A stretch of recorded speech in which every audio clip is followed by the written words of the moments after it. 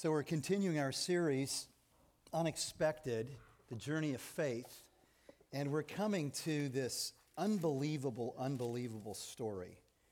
It's this unthinkable, unimaginable test where God calls Abraham to trust him and sacrifice the son of the promise, Isaac, as an act of worship to him. It's just like, oh my word, what in the world is going on?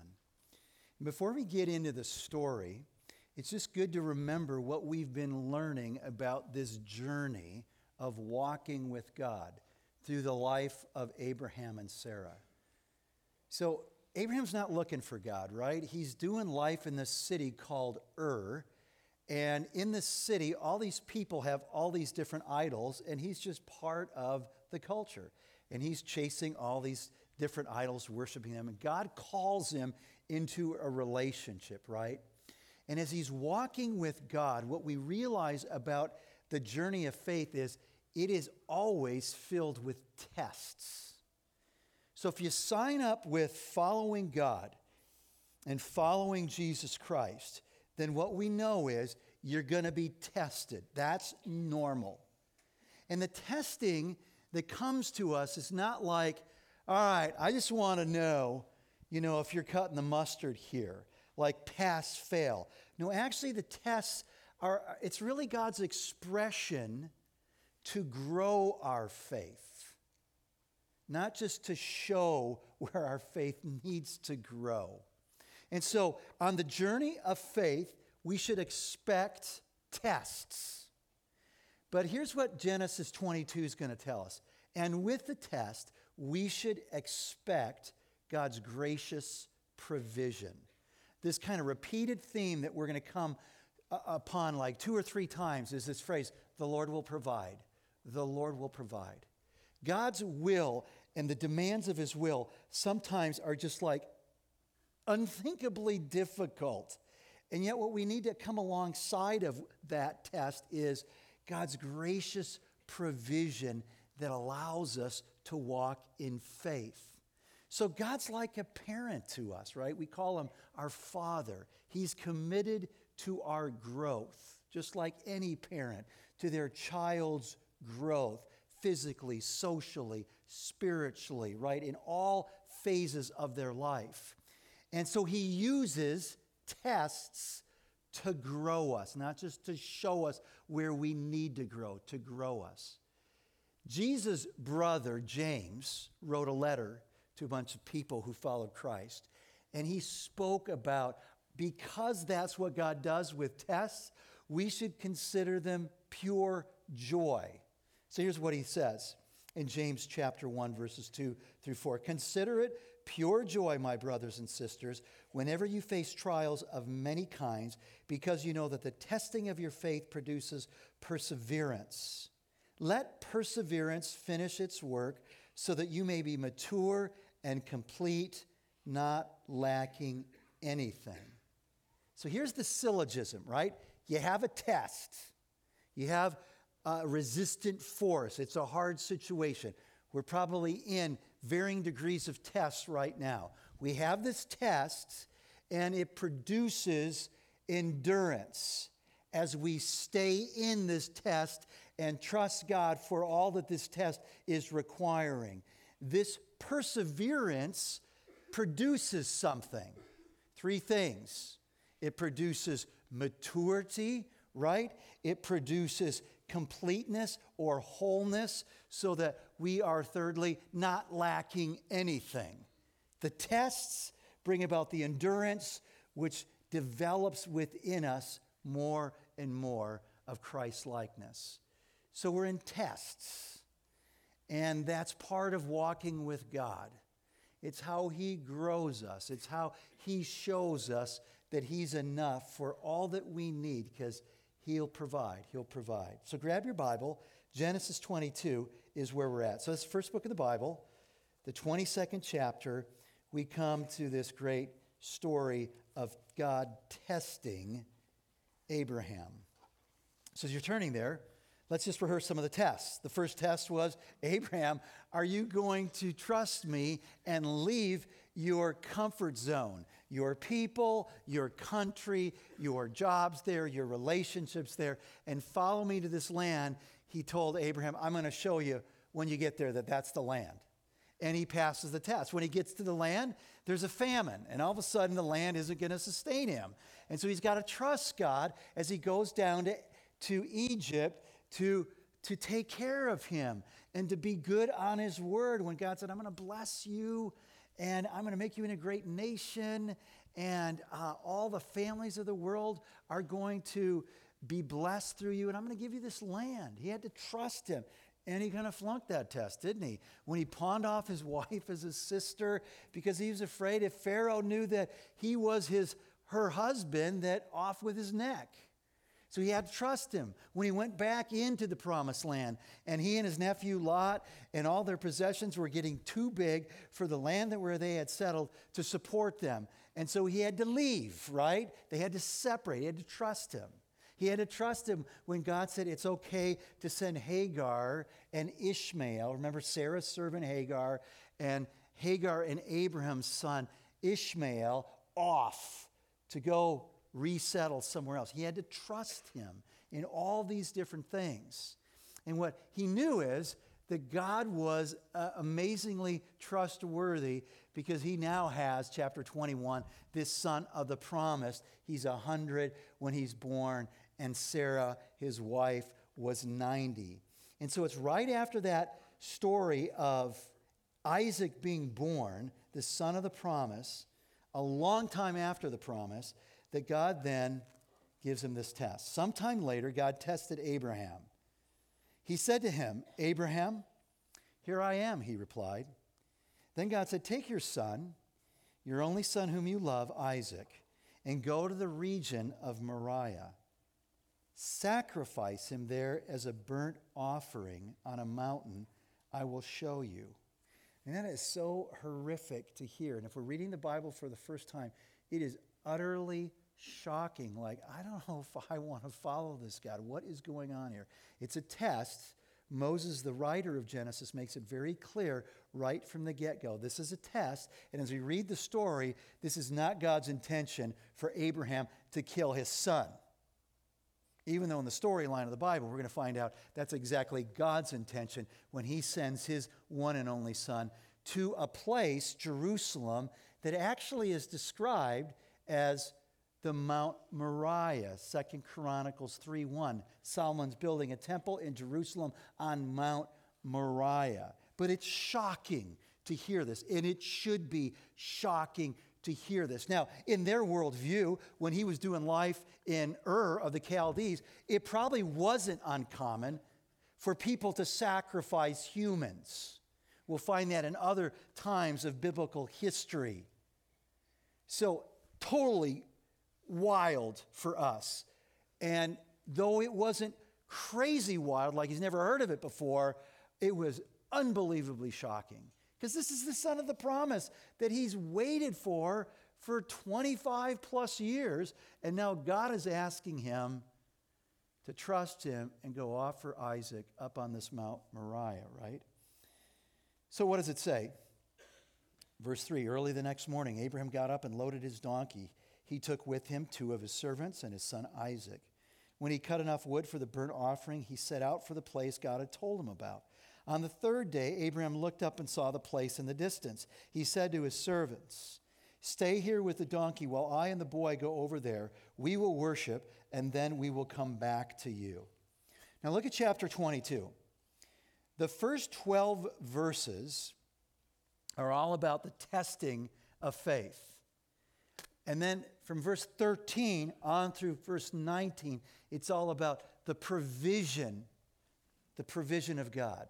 The testing of our faith, the provision of our God. So that's what we expect, that when we're going through a test, that the Lord is going to provide. Out of his grace and his mercy, he's going to provide. So we begin with the testing. And it's really important that we know this was a test. This is not exactly what God ultimately wanted done. He just wants to grow his faith. And he wants Abraham to be confronted with how God has been growing his faith, because he's doing amazing in this story. So Moriah shows up twice in the biblical account. Chapter 22, 2 Chronicles, it tells us it's actually Jerusalem. Now, if there is a lot of other Moriahs in the Bible, and there are places where there's several different places, and nobody's really sure where it is, or there's actually different places that have the same name, it'd be easy to go, well, we can't be sure. Well, I'm not sure. But I've got like a high level of confidence that the place where God is sending him to is the very place where Jesus will carry the cross up on this hill outside of Jerusalem, where the temple was on Mount Moriah. I think it's the same place. And this story has all this foreshadowing of another only son who is loved by his father, who carries wood up the mountain. Anyways, we'll get to that.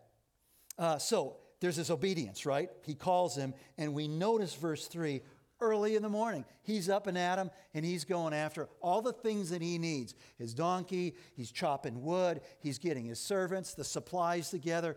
Isaac is notified we're going on a journey 3 days to the mountains to worship God, right? He didn't wait till late in the day, right up. So there's this immediate response. There's this continued obedience through to the end, ongoing obedience. There's no conversation recorded in the text.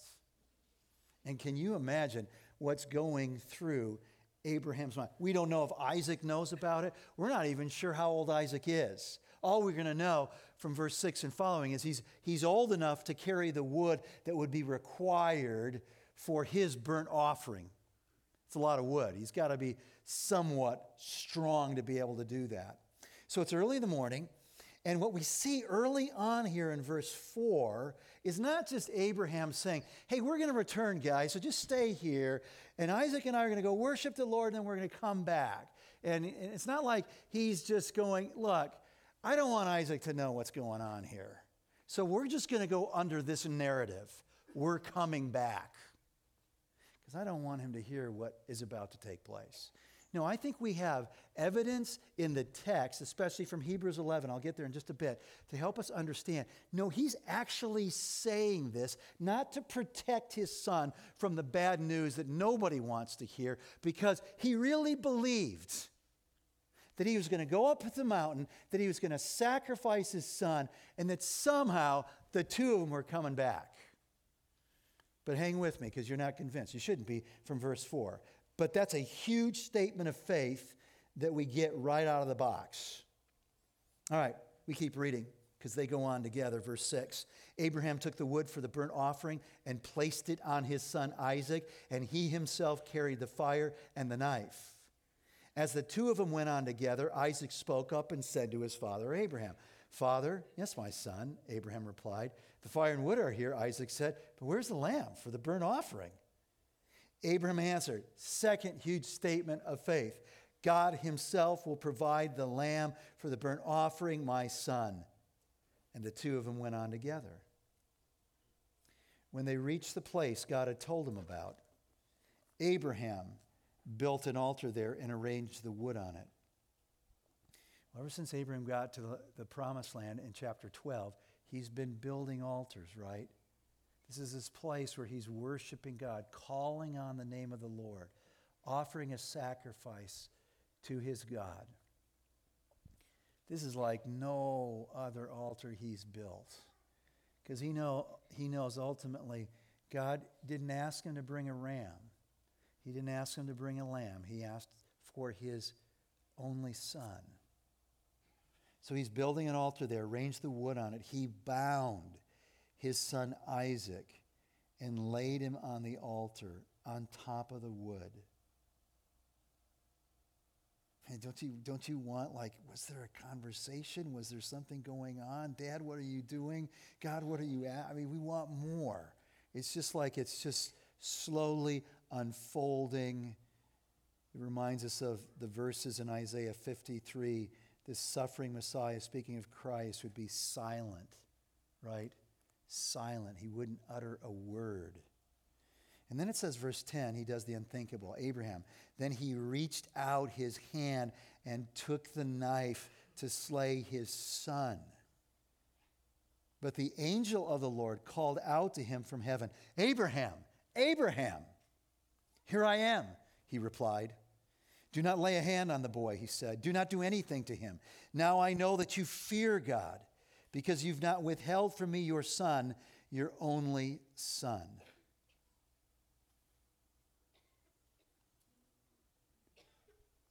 The journey of faith will bring tests. And with every test, we've got to remember the Lord will provide. So we're going to look at his provision in just a minute. But let's just note a couple of things here. The first is this. Abraham's faith. Verse 8. God himself will provide the lamb. Son, that's a great question. We got the wood. I got the fire. I got the knife. Yeah, we don't have the lamb. Son, the Lord's going to provide the lamb for the offering. And then when it says the angel of the Lord, we notice at the beginning of the story, it's not the angel of the Lord that meets Abraham. We've met the angel of the Lord before when the angel meets Hagar, right, back in chapter 16. We know there's been angels with God in the earlier accounts when he visits Abraham, right, and tells him that he's going to have a son the next year and what he's going to do with Sodom and Gomorrah.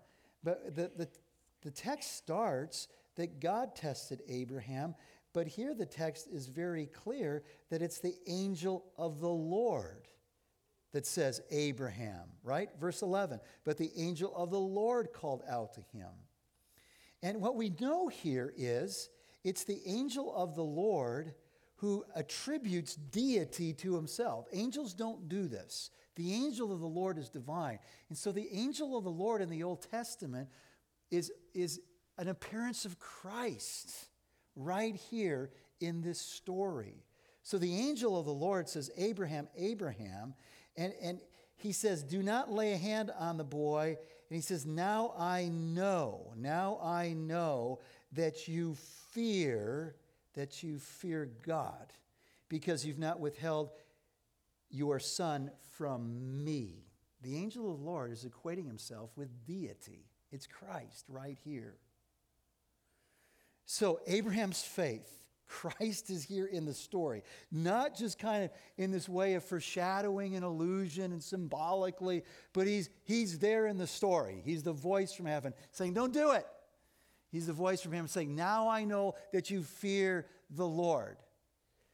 So what is that word fear?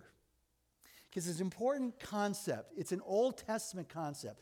The writers of the book of Proverbs and Psalms will say, the wisdom literature says, the fear of the Lord is the beginning of wisdom. Wisdom isn't just an intellectual category for the Hebrews, for the people of the Old Testament. It's how we live our life. It's the skill for living rightly so that we're always loving God with our heart and loving our neighbors ourselves. It's the beginning of wisdom of how to live rightly before God and others. What is fear? So I say fear, and if it's a word association, my guess is a lot of us are going to say word association of fear is afraid. Afraid.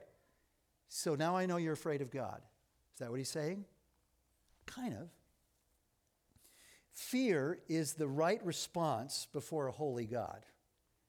We see God for who he is, and we respond with a reverent, affectionate, humble obedience. It's this sense of awe that humbles us before God so that we walk in obedience. We take God at his word, obeying his commands and believing his promises. Now I know that you fear God.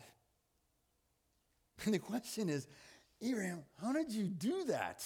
How in the world did you do that? We might want to say, and Isaac, we don't know how old you are, but how in the world did you let your dad do that? I mean, it'd be really easy to just say, how in the world? And one day we're going to have the chance to ask Abraham this. My gut is he's going to say something, well, it wasn't me. This was all about God. The only way I was able to do this is because God in his grace sought me out. I was just this guy who was worshiping idols. And he pursued me. And I had a relationship with God. When I heard his voice that day, I recognized it. I'd heard his voice before. When he asked me to do the unthinkable, I knew that God had been keeping his word of promise, that he was going to give me an heir. And through that heir, we would have descendants that would outnumber the stars of the heaven and the sands of the seashore. I know this God can do the impossible. Are you kidding me? I was 100 when Isaac was born, and Sarah was 90. God has been true to his word. I know his voice. And you know what? He was faithful and true to his word, even when I botched it and failed the tests. And so it's not about me. It's about God. This is where we go to Hebrews 11. And this is where we understand that his experience with God was so profound that his view of God was so mammoth. He had a huge view of God. And every day he spent with Isaac, he knew his God could do the impossible. Do you know that? That your God is way bigger than your test. And he can do the impossible. And this is what the writer of Hebrews says. Check it out on the screen. Hebrews 11, verse 17. By faith, Abraham, when God tested him, offered Isaac as a sacrifice. He who had embraced the promises was about to sacrifice his one and only son, even though God had said to him, "It is through Isaac that your offspring will be reckoned." Abraham reasoned that God could even raise the dead, meaning Isaac. And so, in a manner of speaking, he did receive Isaac back from death. So what would Abraham tell us? It wasn't me, it was God. And all these years I spent with God, I knew that even if he asked me to do the unthinkable, he could do the unbelievable and raise my son back to life. Wow. What God demands in his perfect will, God supplies in the overflow of his grace. So there's the test of faith, verses 1 through 12. Now we come to the provision of God. Verse 13, Abraham looked up, and there in a thicket he saw a ram caught by its horns. He went over and took the ram and sacrificed it as a burnt offering instead of his son. So Abraham called that place, "The Lord will provide." That's what he called the place. And to this day it is said, here's the saying, it's like prophetic, "On the mountain of the Lord it will be provided." The mountain of the Lord is kind of like this idiomatic expression that references two specific mountains. The first one in the opening books, in Numbers and Exodus, the mountain of the Lord speaks to Mount Sinai, where Moses meets God and God gives him the 10 Commandments. The second place that's referred to the mountain of the Lord is in Psalm 24, verse 3, and has to do with Jerusalem. The Lord will provide. That's what I'm calling this place, Abraham says. And then Moses kind of editorially said, and to this day, ever since that day, there's been this saying in Israel with God's people, "On the mountain of the Lord, it will be provided." It'll be provided. Verse 15, the angel of the Lord called to Abraham from heaven a second time. So this is Christ blessing Abraham. And the angel said to him, "I swear by myself, declares the Lord, that because you have done this and have not withheld your son, your only son, I will surely bless you and make your descendants as numerous as the stars in the sky and the sand on the seashore. Your descendants will take possession of cities of their enemies. And through your offspring, all nations on earth will be blessed because you have obeyed me. Now I know that you feared me." How does he know that he's feared him? Because you've not withheld your son. You've taken me at your word. You've obeyed me. Then Abraham returned to his servants, and they set off together for Beersheba, and Abraham stayed in Beersheba. God provides. There's a ram. There's a ram. I don't know how the ram got there, but I know God got the ram into the thicket, and he was stuck by the horns. And Abraham knew God provided, so he named the place Jehovah Jireh. The Lord provides. The Lord will provide. Jehovah Jireh. And then he worshiped. And then he received blessing. And then he took hold of God's provision. He didn't just say, yeah, thanks, God. No, actually, that ram was a substitutionary sacrifice for his son. You and I both know what he did. With joy and through tears, he cuts the cords and he sets his son free. And he takes that ram that's been caught in the thicket by its horn and he slits his throat and he builds the fire and the ram goes up as his offering to God. And he took hold of God's provision that saved his son's life, the son of the promise. The Lord provided. The Lord provided. Obedience is the closest sign for you and I to know that we trust God. Now I know that you fear God. Now that I know that you trust me. Because you did what I said. It's just so easy to get into these kind of cognitive categories in our mind. And somebody says, so do you trust God? Do you have faith in God? Yeah. Well, it's objective in the Bible. Faith without works, James, Jesus' brother, says, is dead. It's bogus. Faith works, and it works out in obedience. And that was a really important reminder for the people that Moses was writing this to. Remember, the Bible wasn't written to us, right? It was written for us. And so we're trying to figure out, what does this mean for us today? Because you know what? God's not going to call any of us to sacrifice a child. That's not the application. What does this mean today? Well, before we figure out what it means today, we better make sure we're clear about what it meant for the people that Moses was writing to. And who are those people? Well, they were the people walking out of Egypt, a place full of idols, just like Abraham walked out of Ur, a place full of idols. He walked out freely. These people were blown out of there. God's unbelievable rescue from Pharaoh, from their slavery, and he saved them from that for a relationship with himself. And God's reminding through Moses, hey people, you're on a journey with God. He's taking you out of the land of slavery into this promised land, the same land he promised to Abraham. And you just need to know, as you're walking with me, there's going to be some unthinkable tests. But trust me, because I provide. Trust me, trust me, trust me. What about for us? How do we bring this home for us today? Well, let's just start with the question. The essence, the question behind the test was, does Abraham trust me? Does he trust me?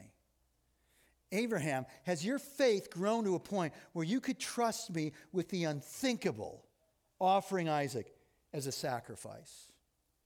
And so that's our question. Do I trust God? Do I trust God? Do I obey him? So there's tests that help us objectify it. Like, do I trust God in the relationships I have? Well, man, there's a lot of different ways that we have to trust God in relationships. Maybe we're in a relationship and we're not married yet, and the Bible's really clear about, hey, sex is a beautiful gift from God, but he's placed it within the fence line of marriage. So am I trusting God by staying pure? This is the test. Will I love God more than sex? Will I forgive somebody in a relationship that has deeply wounded me, hurt me, and changed the terrain of my life? Because this stuff has consequences. Can I trust God to forgive that person? Maybe the test is, I'm thinking of marrying this person.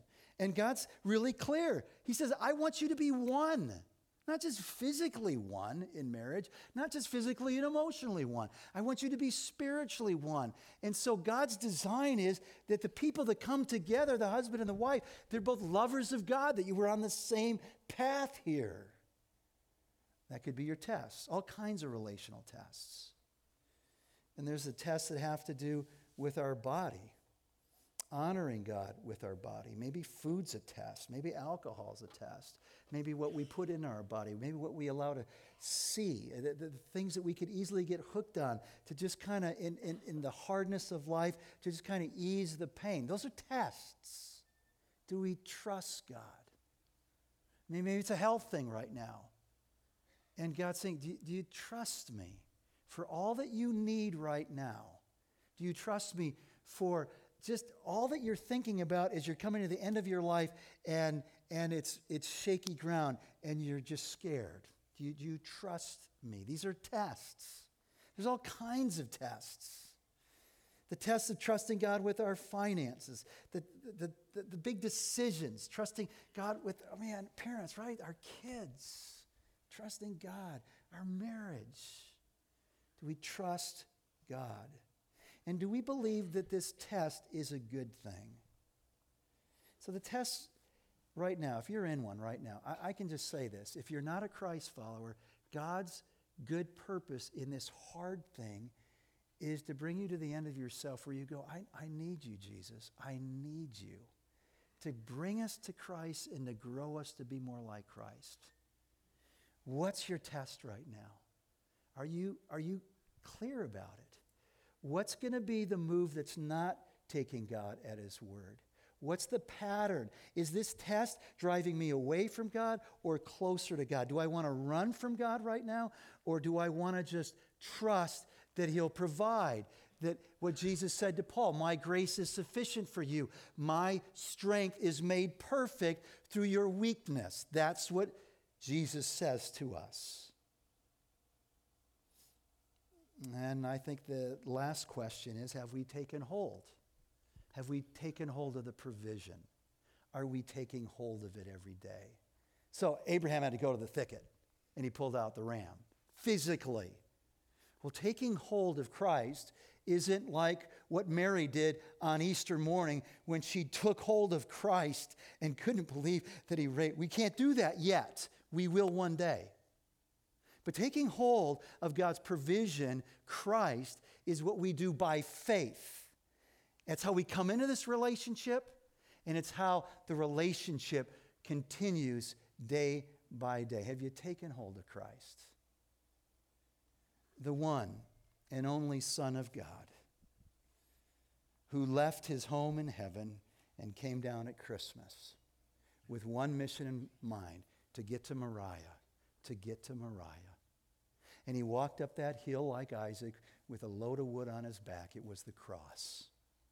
And he was bound by wicked men, but he was bound first by the will of the Father and the Son and the Spirit, who all said, this is how we will save the world and bring blessing to all the families. And when he was tempted to not take God at his word and to bolt, when he was asked to do the unthinkable, to give his life, and he's pleading in the garden, Father, if there's any other way, if there's a plan B, take this cup away.